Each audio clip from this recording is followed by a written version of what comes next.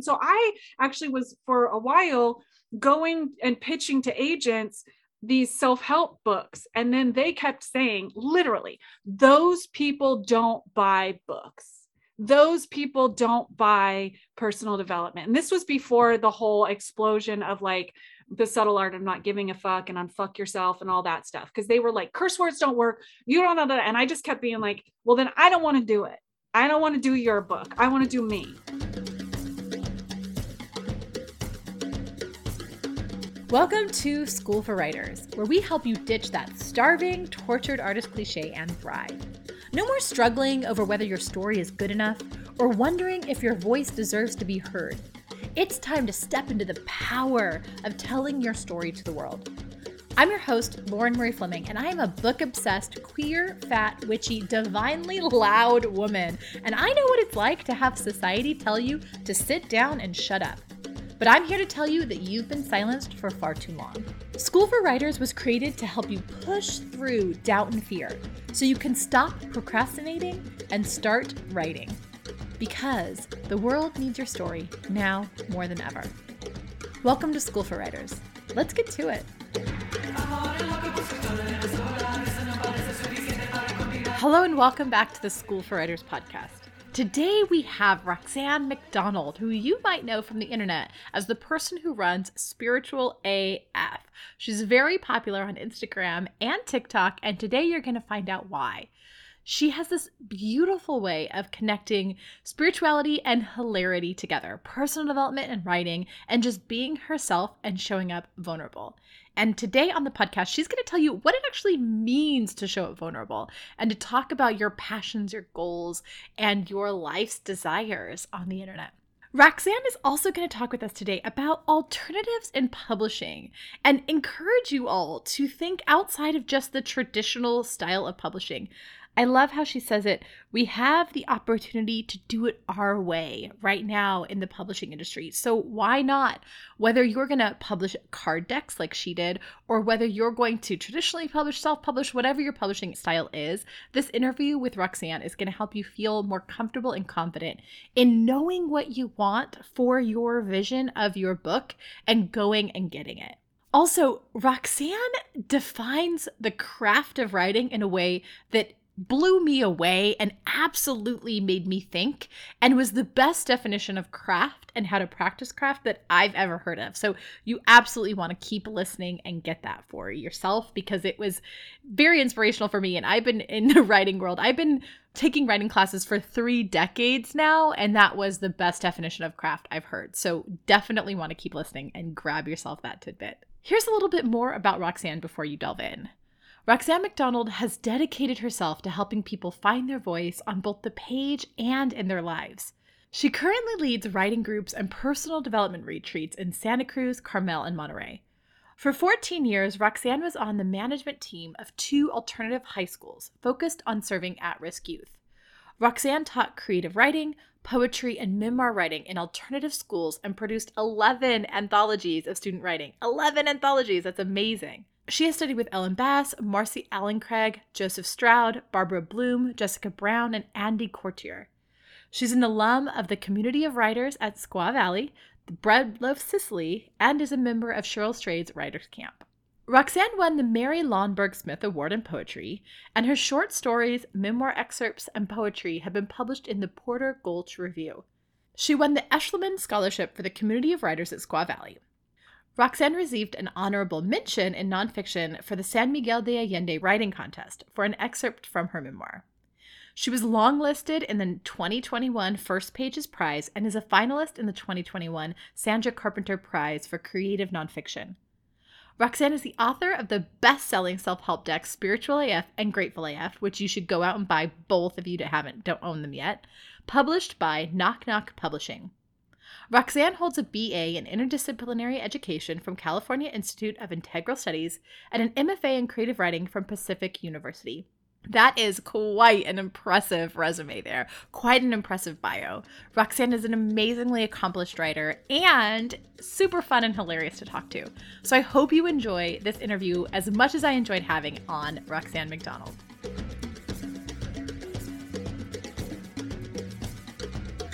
Welcome, Roxanne, to the School for Writers podcast. I'm really excited to have you on. I'm really excited to connect with you again. We've connected before in person, we've met in person, and now it's great to get to digitally interview you as well. Why don't you tell us, I just did your formal bio. Why don't you tell us a little bit about who you are and what you do in this world? I'm Roxanne McDonald. I am a writer. I am a writing teacher, a coach, and it's hard for me to say it because I just feel funny, but a social media influencer. Yeah, own that. You are an influencer. Yeah, I'm an influencer. And I also teach personal development and mindfulness classes because I was a counselor in my last iteration. So I think that about sums it up. I love that. Why writing? I'm going to ask you the first question we ask everybody right off the bat. Why writing?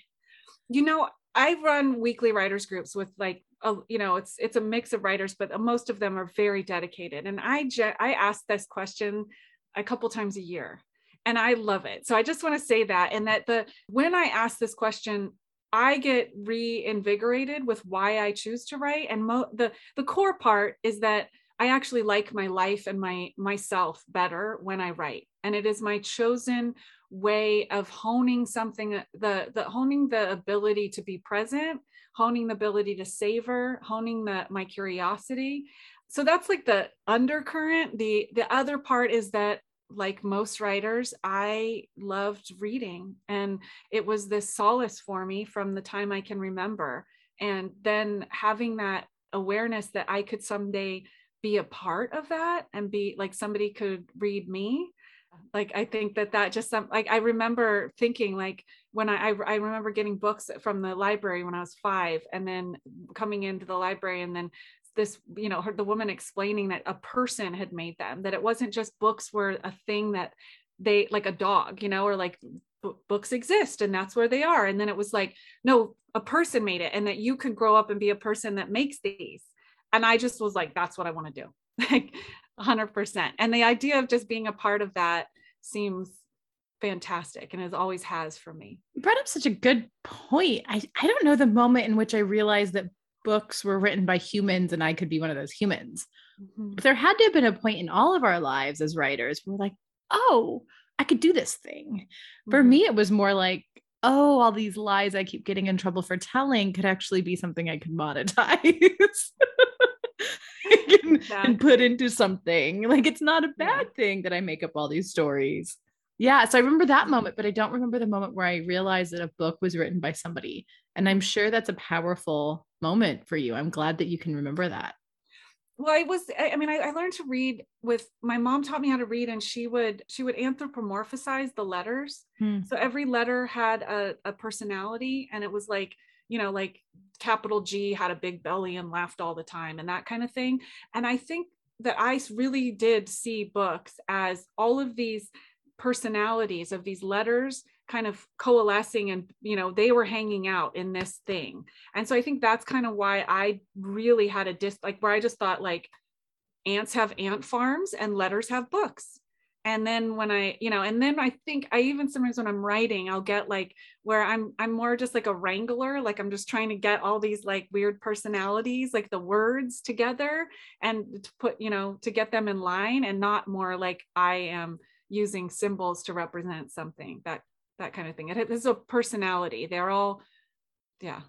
That weird brain is the creative process right there. It's so true. I talk a lot. I run a program called Write Your Friggin' Book Already. And so often people come in, they're like, I want to start with an outline because I know exactly what my book is going to be. I'm like, cool. Start with a first draft and then tell me what your book is. And every single time, I have a cohort halfway through their first drafts right now, and they're just freaking out. They're like, the characters have their own personality. Or even if it's me writing a memoir, I'm different and it's going its own way. And people are always so freaked out when the creative process has its own personality. And I love that from the beginning, your creativity and writing had its own personality, and the characters had their own, you were wrangling characters. I love that. That's so great. What are some ways, so you said that writing helps make you a better person. What are some ways in which you've noticed that writing makes you a better person? So in order to write the way that I want to write. And I try not to say write well or write bad, so if I'm stumbling, it's because I'm trying to just be like the way I want to write. When I'm honing craft, the level of detail that needs to happen, when you're trying to write about a place, and you have to pay attention. And that the act of sitting down and going, I'm going to create a place in my mind and I'm going to describe it.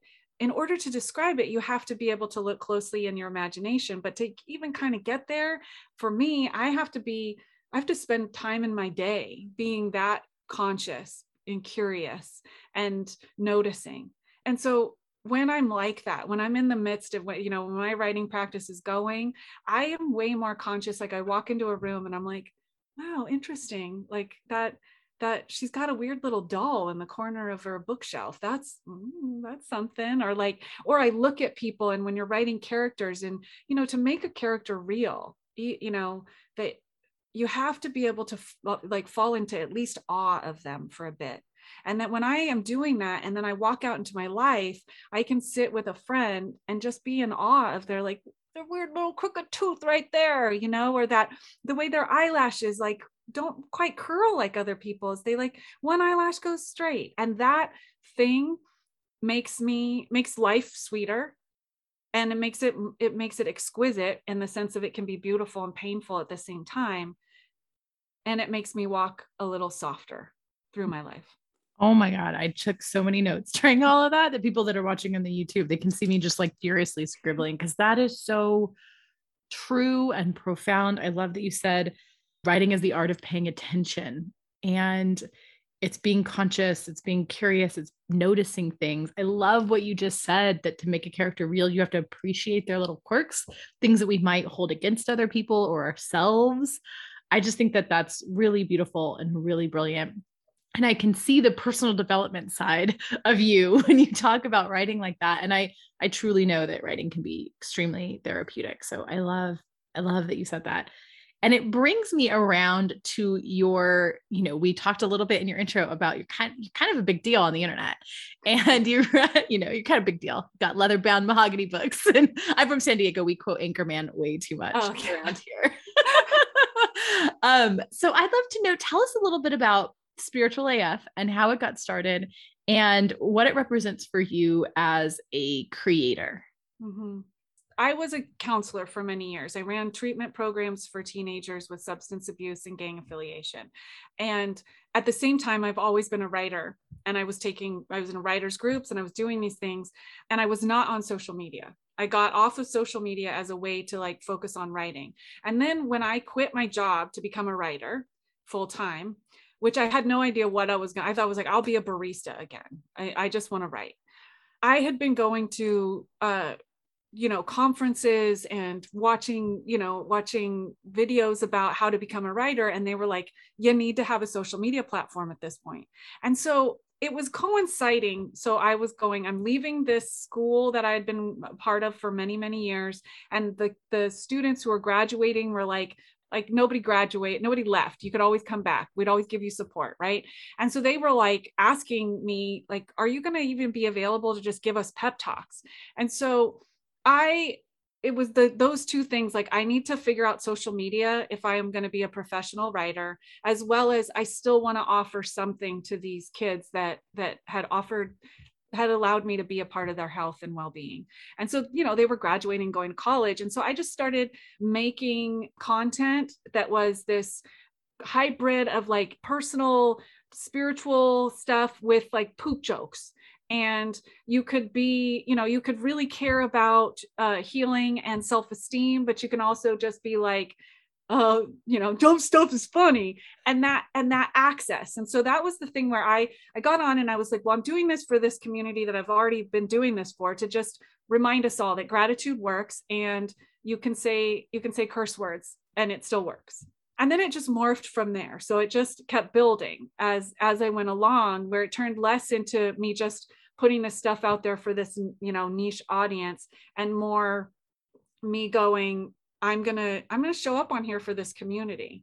and it just kept growing. And then of course I went and learned. I'm a person that will like go watch YouTube videos to learn something all the time.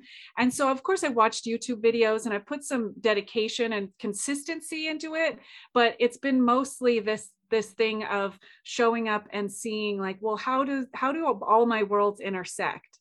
And I teach people about, like, I teach writers or creatives about social media, and my thing about it is that it's like, it, of course, most of the rhetoric out there about building a platform is that you have to get your grid, and it all needs to be the right color, and you need to have on brand, and you have to understand exactly what you're showing, and blah blah blah. And I'm like, that's not how we engage. Like, that's not how we engage as humans. And as writers and creatives, what I see is that I buy books from people.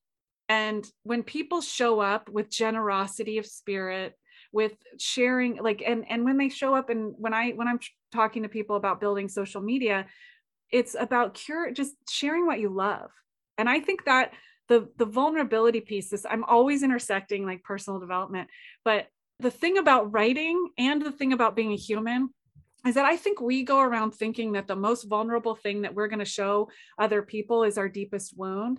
And I truly believe that the most vulnerable thing we show people is what our deepest yearning is, and what we really want, and what we love. And I think I went into social media and I went, what if I just curated all this stuff that I love? And it was scary, but I just keep showing up and going, hey, you know what I love now? You know what I'm thinking about? Oh, you know this thing? I love this person. Let's share that person. And that thing is more magnetic than coming in and going, standing in a room and just going like, look at me, and then buy something from me, which I think that's what social media is to what we think about when we're like going into it as an entrepreneur or a creative. So that's like, so that was spiritual as fuck. It just kept, spiritual AF. You can cuss as much as you want here. We say okay. Fuck all the time. We have the E next to us for a reason. Sorry, okay. Kids. Yeah. And I got I've gotten feedback. I have another platform called Writers Resource, and it was me making memes about writing, and it's got like 20,000 followers, but I just try to be authentic with it. And I have been, going through stuff, and I'm way more interested in the spiritual AF end, as well as like, I just kind of, I'm like, I liked my memes over there, and I was sharing like resources for writers, but I actually was like, I think I like this over here more. And I just, spiritual AF is kind of where I put it all now. Like, I talk about writing, I talk about my personal life, I talk about development, and I post a lot of like dogs being dumb, I think that's what I love about it so much, is it feels like the text thread between your best friends. Like your best friends who are all into spirituality a little bit, but don't take it too seriously, who are into personal development, but also willing to laugh at themselves, and who are also writers. It really does feel like I'm hanging out with you. It feels, it feels like I am getting an insight into life, and it feels really intimate. Yeah. Like it's like a text thread of your best friend saying, hey, you should see this thing. It's going to make you laugh. It's this dog and some poop. And I love that idea of combining serious topics like spirituality, like your health, like writing, like your career, like these things that are serious, and the hilarity of it all. One of the things that I'm really interested in picking your brain about and in talking to you about is the process in which spiritual AF went from digital to physical. So tell us a little bit about how that happened. For those who don't know, you have two card decks, Spiritual AF and Grateful AF. And can you explain what a card deck is, what it looks like for people, and how you took this digital concept and brought it physical? So the card decks are like, the idea was like a tarot deck or an oracle deck, or how people will just like, or angel cards where you pull out a card, right? And I had this dream when I was working with teenagers to make a personal development, like a self-help book, but without all of the like, I get self-help books and I'm like, oh God, you're just trying to justify that you have a right to talk. Like, okay, I'm going to skip that chapter, and I'm going to skip. And then I get these like 3 chapters in the middle that have the like, here's some shit to do. And then they go like, and here's this guy did, and here's what that guy did. And I'm like, I don't read that stuff. And so I actually was, for a while, going and pitching to agents these self-help books. And then they kept saying, literally, those people don't buy books. Those people don't buy personal development. And this was before the whole explosion of like the subtle art of not giving a fuck and unfuck yourself and all that stuff. Cause they were like, curse words don't work. You don't know that. And I just kept being like, well, then I don't want to do it. I don't want to do your book. I want to do me. And I just left it.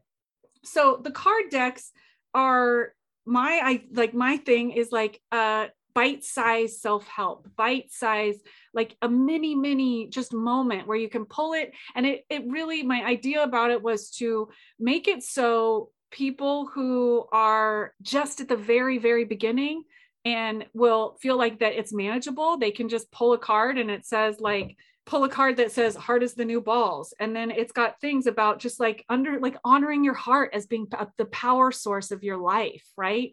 And not having to read a whole book to get to that. Yeah, that was the idea. And I never thought that I could make a card deck. And it was this, I'm going to get into how it all happened. Is that? Yes, please. We'd love to know that, all the writers here. And one of the things I'd love y'all to hear about is how Roxanne decided this is the thing and the feeling and what I'm going for, and then was open to the container that came into. So I love that you just said that, because so many people come, they're like, I need to write a book. It needs to be traditionally published. It needs to look like this. It needs to have this kind of cover. I've had the vision in my head forever. I'm like, yeah, but what does it feel like? What's the essence of it? So I love that you honed in on that essence. So yes, please tell us about the whole process of how it became published. So I backtrack. So as a writer, and I've been in the writing world for a while, and I've done the stuff like I send my, I've gone to Breadloaf and Squaw Valley and conferences like Esalen, San Miguel de Allende, and I would go and to these conferences, and there would be this intensity about like, you need to try to sit next to an agent, and then it's all just like cutthroat. You need to, and I'm like, I have never sat next to somebody at lunch for just to try to figure out what they can give me in my life. And I will not do it for this. And I was told, you're not going to make it. You've got to play the game. Right. And I was like, I don't know. I'm just going to truck along and keep writing. My friend was in an elevator with this. I literally cannot remember who this famous writer was, but he's like Neil Gaiman, at like that kind of big. And she asked him, do you have advice for up and coming writers? And he said, be a really nice person and write your ass off.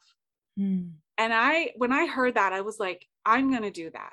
I'm just going to keep writing, and I'm going to be a really nice person. And then I thought, well, maybe I won't publish. Maybe I'll just truck along living a life as a writer and teaching.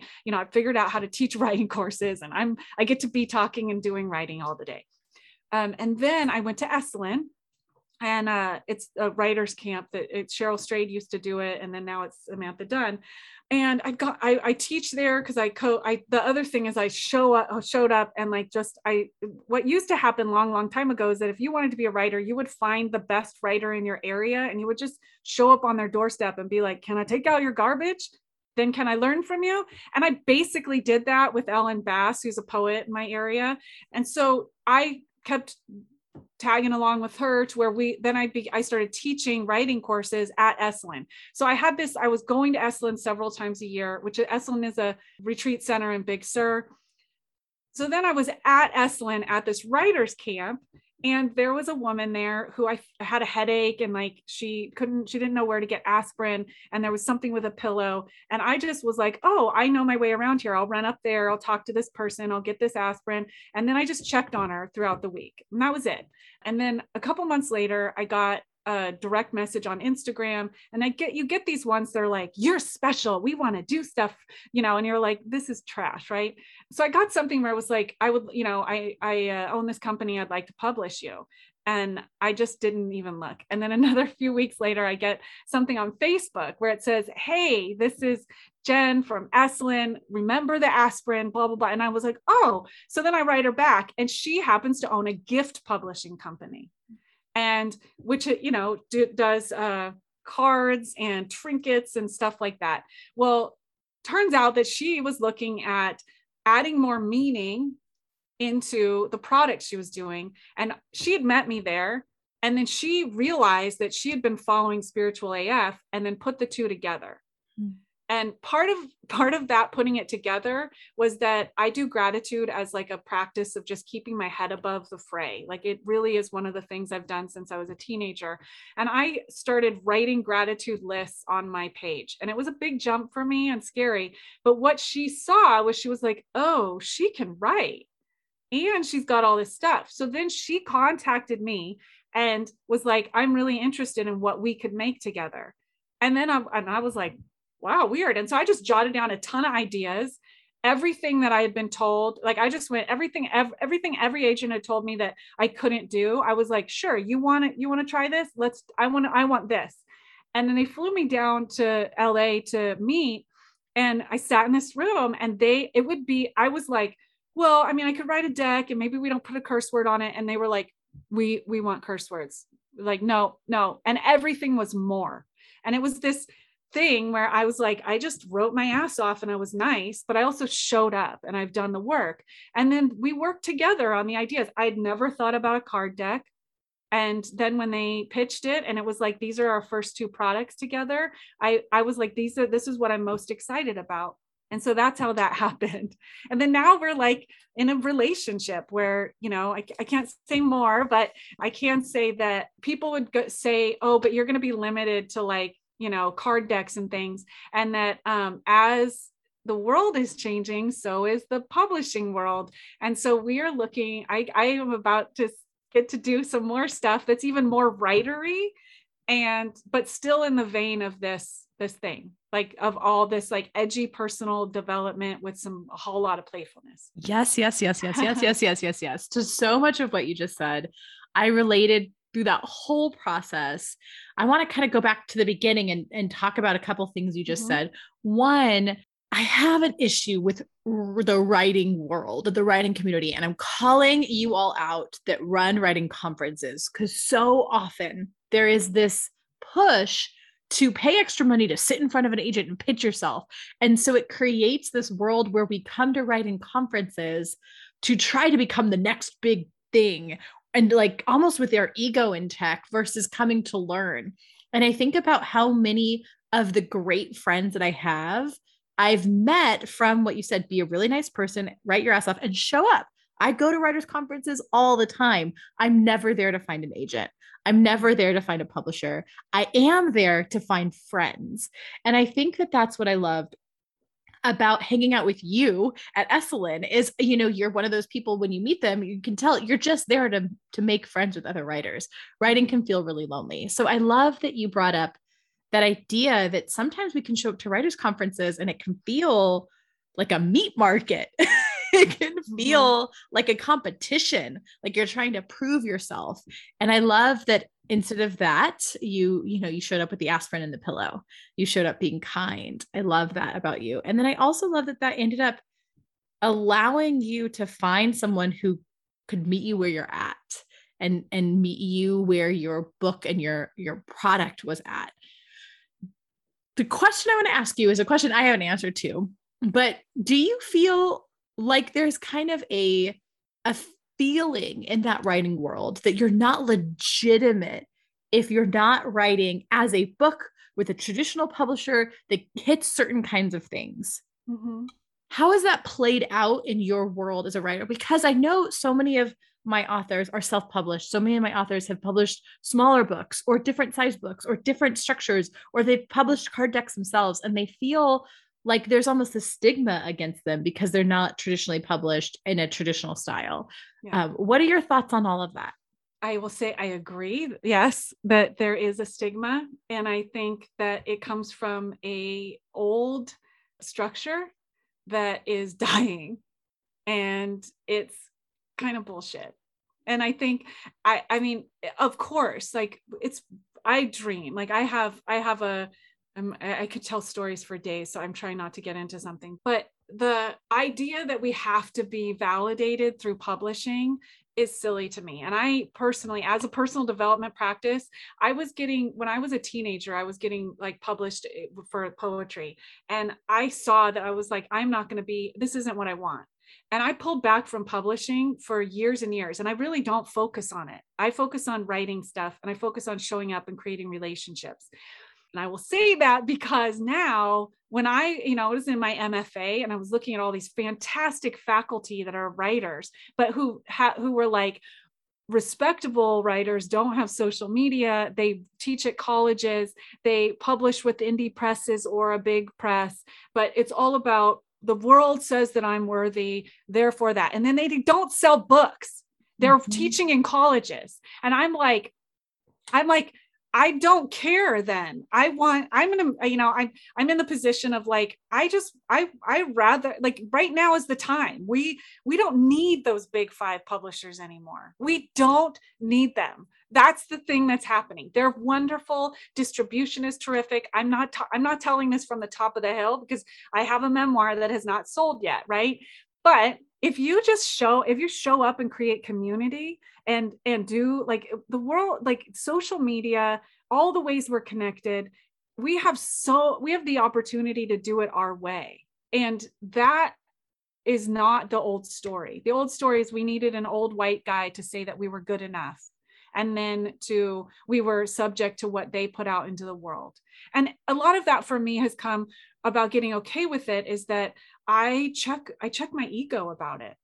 I check that I'm like, well, is it okay if people look down on me as a writer? Like, I'm a writing teacher that doesn't have a memoir, a full length book out, right? I have cards with the word fuck on them, right? But it was like, it's hard work. You have to get 88 words on the back of a card that's funny, inspirational, and edgy. And that took all of my skill, right? And I love them. If I am moving forward and I'm going to go and do hybrid publishing, or I'm going to self-publish, or if I choose, I think to just get our ego out of that and really look at, like, what is the best thing for this book, this product, right? And the word, I don't know. I think it's changing so drastically. And of course, it's completely fine. Like, I have friends who are like, no, I want to publish with an indie press, and then I want to get a job at a low residency MFA. And I'm like, that's terrific. I curse too much for that. I love what you said. We have the opportunity to do it our way. I think that it needs to be a choice, and it needs to be a choice that you make per book. It's not like, I'm only going to do this, I'm only going to do that. You're not only going to do cards. It's this project's essence, this project's style and feel needs to be done in this way. This is the goals for this project, for this creative endeavor. But first and foremost, I think we need to write to tell, not to sell. So I love that you said we have the opportunity to do it our way, because our hands aren't tied by the big 5 publishers that are all white men living in New York City. We can do our own, we can work in our own way. And I love that you found that. And I love that you teach that. Speaking of teaching, tell me a little bit more about your teaching style. When you teach writing to people, what do each person is different. What do you like to emphasize? I think being a counselor for so long, that it's really creative counseling. And with that, I'm like, I am obsessed with the craft of writing. Like, if you talk to me about, how sentences are put together, not grammar wise, but just like impact, or like you start getting me talking about how to create characters, or a story arc, or like through line, or blah, blah, blah. Right. But underneath that, when I show up, like I'm really specific about what I do. Like, I don't do full manuscript editing, because I don't want to sit down and then try to fix a whole bunch of problems. I'd rather work with a human being and go like, let me help you to do you better. And that's the thing. Like, Ellen's been teaching for over 50 years, and I've really relied on her for a lot. And she really told me, she was like, you are not teaching well if all your students end up writing the same. So always be checking in when you're doing a writer's group and you start hearing that it's all similar, the similar vein, blah, blah, blah, you're not teaching well. And so I really am like about voice, about people really honing into what they really want to do. And I think of when I'm reading a person's work and giving feedback, it's like, I've got my nose down sniffing for what their intent is. Like, I'm looking for, what were you going for here? And then how can I, with all of my geeked out craft stuff, kind of put you through some calisthenics as a writer so that you are capable of doing what you intended, not me going, this is a good way, that's a bad way, go the good way. So when you talk about craft, first off, I loved all of that. Second, when you talk about craft, what does craft mean to you? What does it look like to work on craft? I mean, it means a ton. One of the hardest parts about writing is that because it's words, and words are how we think and they're in our brains. And then we go, and it's our story. And especially memoir writers, which I work with a lot, is that it's somehow that we think it's like it's us. It's not a thing that we've created. With painters, I've seen, like, of course it's difficult and they have to go through, but they are clearly going, this is a thing I have made from my inspiration and creativity. With writers, we go, these are my thoughts, emotions, and ideas. And we don't have, because we don't, when you're writing on a computer, that's just your thoughts, emotions, and ideas on, in there. And instead of going, I think the craft is to go, I have all my thoughts, emotions, and ideas, and I am making a thing with those. And the craft is going, I'm going to work on and hone this thing that I am making, not my ideas, not my thoughts, not who I am. But the other thing is that writing, especially personal essays and all this stuff, is Ellen, once again, I'm going to quote her, is that I will, every few months, I like call her up crying. We go out to dinner and she goes, you have to become the person who wrote the thing. So you have to be changed by the writing in order for it to be dynamic. And so that showing up as a human being that's going, there's something here, I'm going to work on it, I'm going to right? I think the craft of writing as well is that, like, being changed by the actual writing. Like you said, it's like, do the first draft and then you'll figure out, like, right? Do the first draft and then you'll have an idea about what you really want to write about, because you at the beginning of that draft and you at the end are going to be different. And then also craft, I think, is just about becoming conscious of storytelling, becoming conscious of the way that words work, the way that sounds work, becoming conscious of what is at the heart of what we're trying to say, what we're, the story we're telling. I do a lot of work with just conceptualizing people's work, just going, it looks like what you're really talking about here is grief, right? But you might be talking about basketball, but and then being able to conceptualize our own work in order to make it the thing that we want to make. That was really beautiful. I've been to a lot, a lot of writers' conferences. And I think that was probably one of the best explanations of craft. Is you were talking about it's turning our thoughts and ideas into a thing, a piece of art that is dynamic. And you as the writer, you have to go through that. You can't just, so many people just want to jump to the end, myself included. I just want the finished book that's profound. I don't want to have to be the profound person to write the profound book. I don't have to be my best version of myself. I just want to write a fluffy book that's on the New York Times bestseller list forever and makes me famous. Come on. I mean, but I think that was one of the best, and I hope y'all go back and listen to it again. That was one of the best definitions of craft I've ever heard, is this idea that it is the formation of our ideas into actually a piece of art, into something else beyond our ideas. I just really loved that. And I loved that you said as a writing instructor, your job is to, like, let me help you to do you better. And I think that's great. I think that so often people are trying to make people artists like them versus letting people find the artists that they are. So that is really beautiful. I have our last 3 questions that I ask people when they come on the podcast for you. And the first of which is, what is a book that you've read lately or at some point in your life that changed your life? I'm going to be so cliche. I'll just say the truth, is that it's so cliche. And can you guess what book I'm about to say? Be cliche, tell the truth, go for it. I grew up rough. Let's just, like, rough, right? So, and I was like a gutter punk out, drunk in the streets by like 12, right?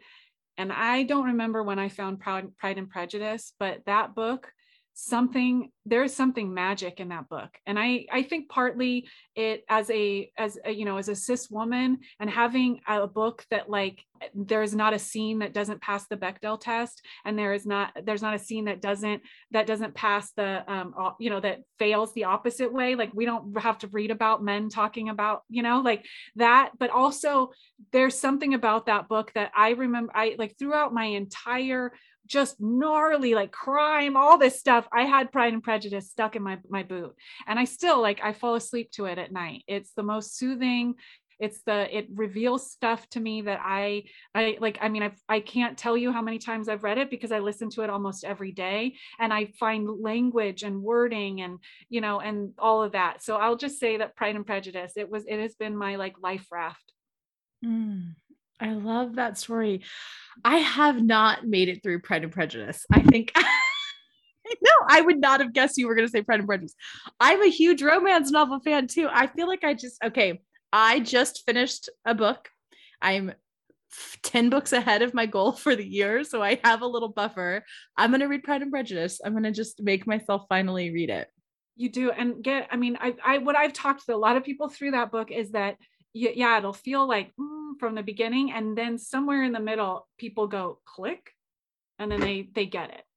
Okay. So I'm giving Pride and Prejudice another chance thanks to you, and I will let you know how it goes. Okay, thank you. Please. My next question is, what is a book that you want to read but you don't want to have to write it? Wait a minute, a book that exists? Or a book that you would love to exist but you don't want to have to be the one that brings it into existence? There's so many. Okay, I'll be honest.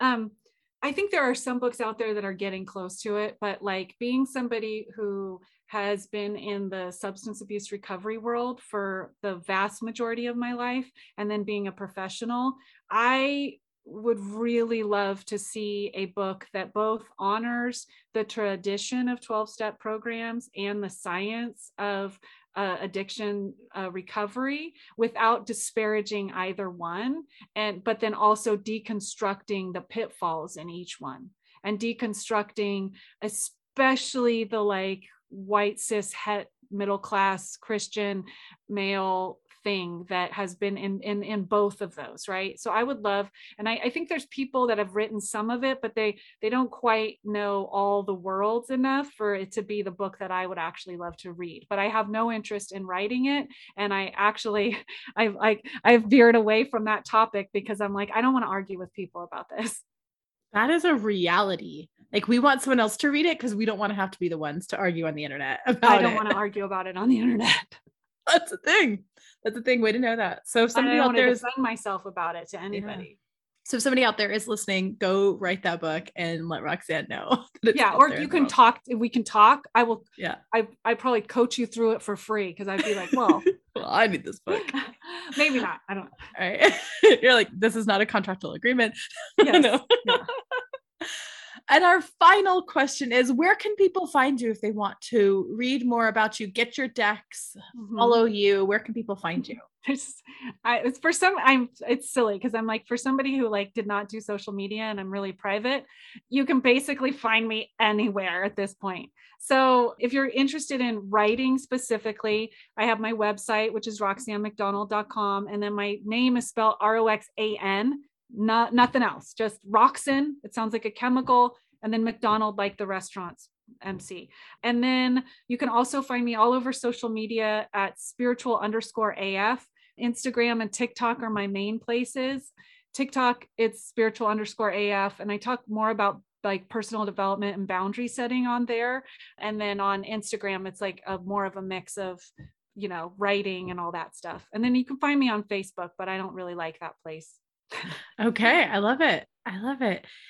And that's all of our questions. And y'all will have all of those links in the show notes. So you can go directly to the show notes and get them. They'll be in our bios on social media. So you can easily click those and go and explore more of the spiritual AF world and Roxanne McDonald.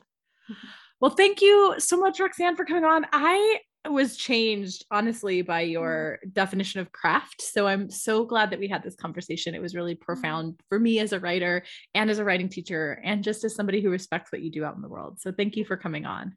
Thank you so much for having me. I feel so great. Yeah, this conversation has been terrific. And it's horrible for me to say since I was talking most of the time, but you're lovely and thank you so much.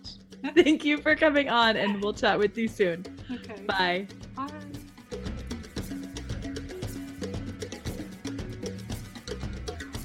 This week's School for Writers book recommendation is Sissy, A Coming of Gender Story by Jacob Tobiah. I listened to this on audiobook and I really enjoyed hearing Jacob's take on their life and their coming out.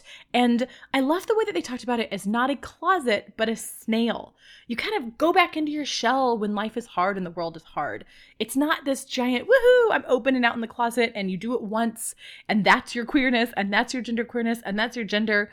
No, as a queer person, I know, and as a gender nonconforming person, I understand that coming out is something we do a lot, and sometimes we duck back into that shell when the world feels unsafe. And I really loved the permission that Jacob Tobiah gives in this book to explore myself, to explore my gender. I felt like them telling their story and me understanding how they went about the journey and the ways that they were shoved back in their shell by society and they were discredited and told to be lesser than by society really helped me understand my own queer and gender, my own journey as well. It's the kind of book that made me laugh a ton. Jacob Tobiah has a witty sense of humor that is both sarcastic and flamboyant and amazing in so many ways, so I laughed a lot. And I also found myself really reflecting on my own queer journey, on the way that I treat genderqueer people in my life, including myself as a genderqueer person. And it really had me thinking about the systems and the structures and the way in which we play small as queer and genderqueer people, as people who don't quite fit into societal norms, as people in general trying to get through in this world. It is a book that inspired me to tell more honest truths about my own gender struggles, my own struggles isn't even the right word, like my own gender journey and my own queer journey. It impacted me in a really beautiful way that I felt changed me. And I think that it's a beautiful book, really well written. If you're somebody who doesn't have experience with gender queerness or with queer or genderqueer kids, especially if you're a parent raising a kid, I would highly suggest reading this book or listening to this book. Jacob Tobiah does a really great way of making you understand what their needs were as a kid and how you can support kids who are coming out, kids into adulthood. And I think that we don't read enough stories by hairy, masculine presenting people that wear feminine dress and feminine stuff.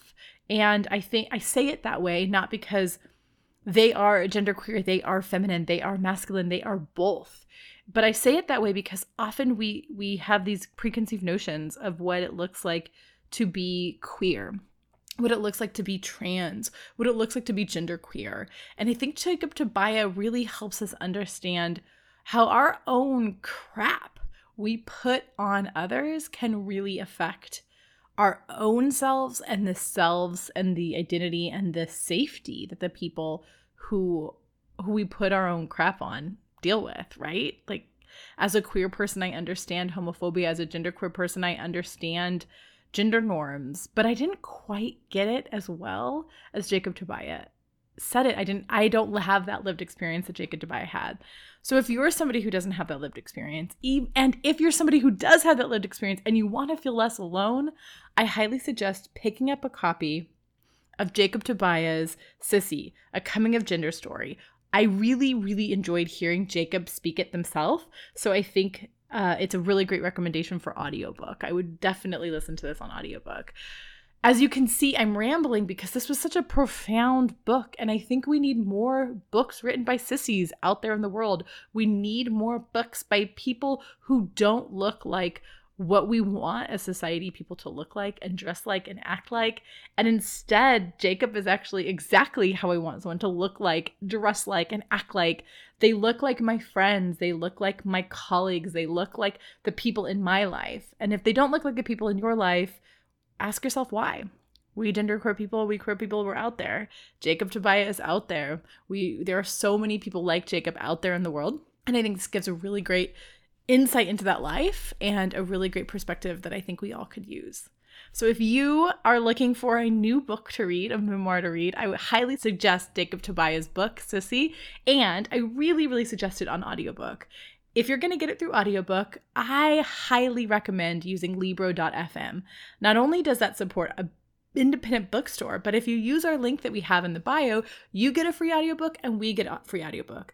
Libro.fm is a really great alternative to that big name company that we don't like to talk about around here.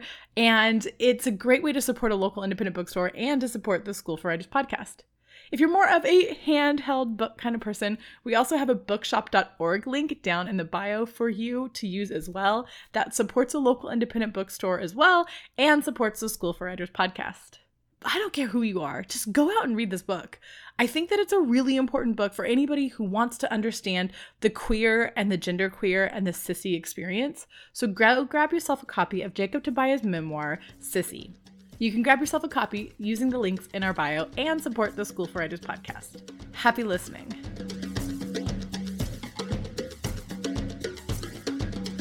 You just finished another episode of the School for Writers podcast. Woohoo! Go you!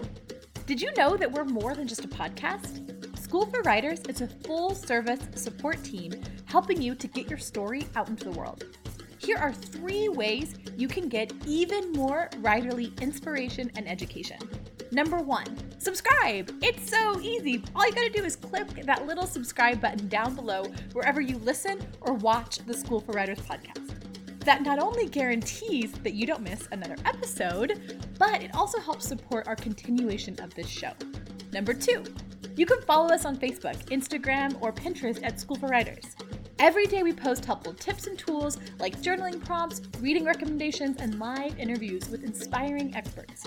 Number 3, visit schoolforwriters.com, where you can check out past episodes, join a writing program, and get even more tips, tools, and inspiration to support your writing life. While you're there, be sure to sign up for our Write More Challenge, a 10-day program to help you jumpstart your writing routine. Thanks again for supporting School for Writers. We'll see you next episode.